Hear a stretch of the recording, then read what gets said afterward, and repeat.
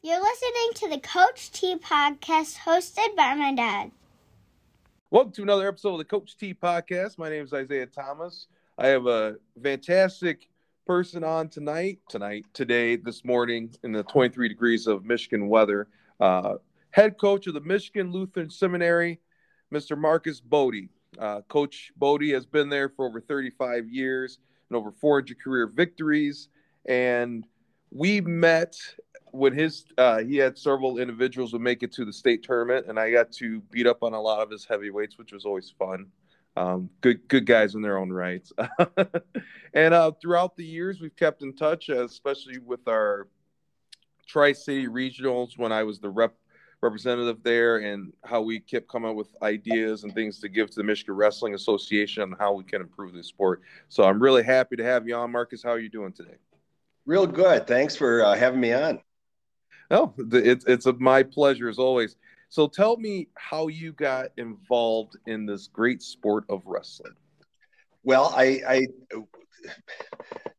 I'm older, so back in 1964, there was MLS started wrestling. So I came to all the meets because I lived 6 blocks away, and I just fell in love with it. And so I wrestled all 4 years in high school. I wrestled most of 4 years in college. And then I came back and I had the opportunity to help out back here at my alma mater in 1974, 75 school year. And then I came back as head coach in 87. So where I've been here ever since. So, but yeah, it's just, I was always thinking about it.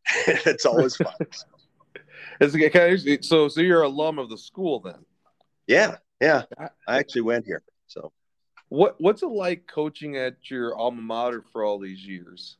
I'm thoroughly convinced that there's a new generation every 4 years, and it's always different. And it's kind of funny that way, because things do change, and just dealing with the changes is something I've kind of enjoyed, as long as they don't change too much, So right. It's been a joy. It's been a pleasure. So okay, what would you say has been the biggest positive of being a coach during your time? What are the things that you cherish the most? I enjoy working with the kids and seeing them progress, because I don't get many kids who've had experience. Because a lot of our kids come from small Lutheran grade schools from throughout the state, and so I, for the most part, get to train almost everybody I see. And sometimes they actually get good. Sometimes they're just not athletes, but they get a lot of things out of the sport. And one of the biggest things I've seen is that they get camaraderie. They get to work with their teammates and be part of a team, and get accepted for what they can do, and not mocked for what they can't. And it's just been really, really positive in many ways for that. Getting to see kids get to learn how to use their bodies, get how to learn a certain sense of loyalty to the team, and learn how to get along. This is, believe it or not, even with wrestlers who tend to be a little bit on the antisocial side, they get to learn to be a little more social. So it's fun that way. What are some of the things that wrestling has taught you from a personal standpoint? Well, it has taught me, again, that I've got to, and especially after I'm coaching when I'm old, and that I have to maintain, and I can maintain a certain amount of limberness. I don't have the same balance I used to.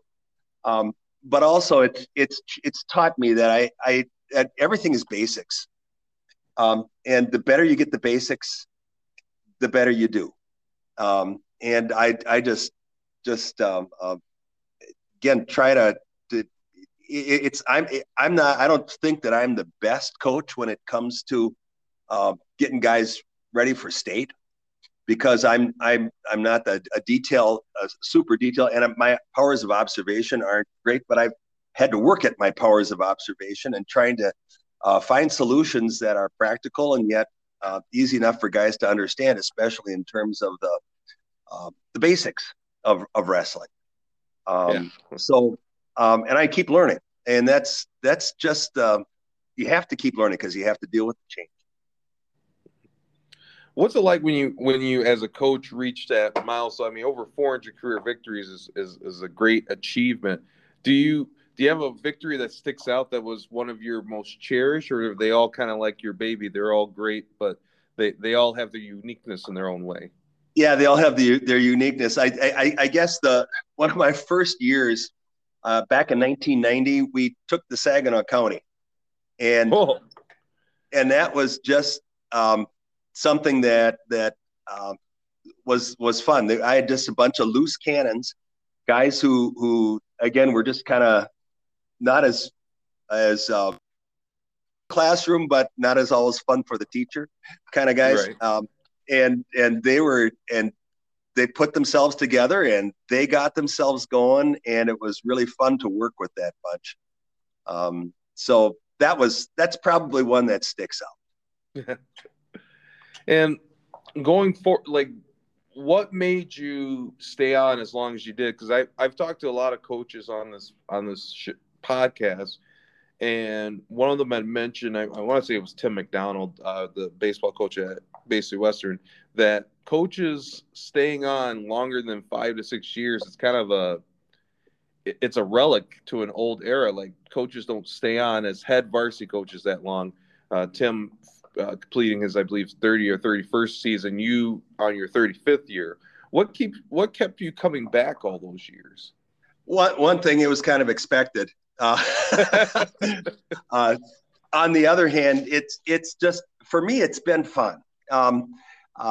It's kind of expected that you're going to help out with 2 extracurriculars here as a faculty member. And this is just, like I say, it just stands out in my mind as being the thing that I've always loved doing. And it's fun working with guys. I know it's a big investment in time. I look at, the amount of time that I put into it. I've got a very, very understanding wife. I had a couple of my boys wrestle for me. My own sons wrestle for me. And of course, I think I was almost nuts when my oldest was wrestling. You didn't want to be anywhere near my corner on a mat. And I'm glad I made it through without getting kicked out of any meets. But it's really fun working with the kids. I just love working with, and I've got good parents. They're very supportive of everything I do. When I was coaching football, you always have, everybody's a football coach, just like everybody's a basketball coach. It's right here. It's kind of fun being a wrestling coach. As one of the parents said, you see, I don't know a lot about it. So I'm not going to get real uptight about it, which is probably part of it. But just good people to work with.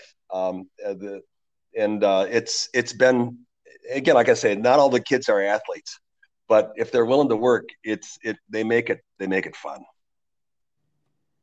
Gosh, what would you say? Because you've been communication with parents. How's that changed over 35 years? Big time. I email them every week now. I didn't do that at first. They were kids, I think, were a little more independent. And of course, I'm sure things are cyclical to a degree, but our kids, kids tend to be watched over a little bit more now than they were from an earlier age. And I'm not going to use the word helicopter but of necessity in our society, I think kids have needed more protection, and parents are good about that. They're concerned about it, especially again, if they're sent away to dorm school. And of course, with cell phones, the advent of cell phones, of course, brought everybody a little closer in communication. Right. It's just, And in a lot of ways, that's better. I just find it's really nice. You get much more cooperation the more communication you get. Most definitely. Have you found being a teacher in the school that it's been easier for you to address discipline issues? Definitely. I say I don't have a lot of discipline issues. I just don't. It's really a blessing here to be able to work with the kids. Like I said, about 2/3 of our kids live in the dorm, and as a result, a lot of the disciplining, if there is done with the dorm staff, and it kind of comes down to me rather than me, the disciplinarian. Like I say, though, I mean, great practice attendance unless kids are ill or injured, and there's aren't a lot of other issues that I have to work with. So it's you talk about lasting 35 years. Part of it is that too. Mm-hmm. So. That's good to hear. Well, we're at the part of the podcast where I asked you to really lay it on thick, the advice that you'd give to these young coaches that feel like they're ready to be head coach. And what are some things that you would say to them as advice to garner success in their career? I just remember the coaches were very intense when I first came in. They aren't as intense anymore.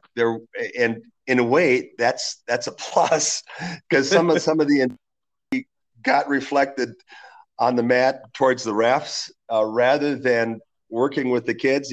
And I think that there's a good attitude by and large with a lot of the coaches. You're there to help the kids. And if you keep that in mind, you're trying to help this guy get better. You're not necessarily going to win this, and especially at my point, we're not going to win the state championship because we don't get kids here to come to school for athletics by and large. Mm-hmm. But again, if you can develop what they've got and to keep that in mind first and foremost, I think that's the key. Right. Thank you so much, Marcus. I've appreciated having you on the podcast and reflecting on your career and the lives that you've touched in 30 plus years. And you have been a Lutheran seminary guy through and through, you've pretty much lived at that school more than half your life.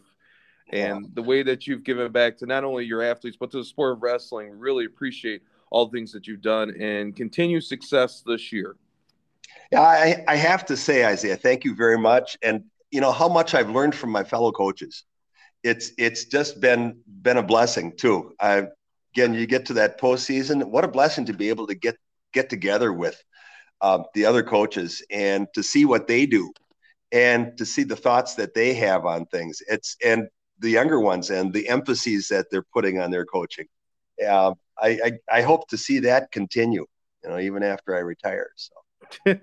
Well, we try to continue to grow in all the ways. And as I've learned from my brief retirement, I came back and started coaching middle school wrestling at Pinconning, where I teach at. You're never quite out of it. Somebody's going to drag you in. It might not be for a full-time gig, but you never get too far away. Yeah, well, that's fun. Well, thanks so much, Isaiah. I really appreciate your having me on. Thank you, Marcus. You take care. You have a wonderful day. Bye. Thank you for listening to the Coach T podcast by my dad.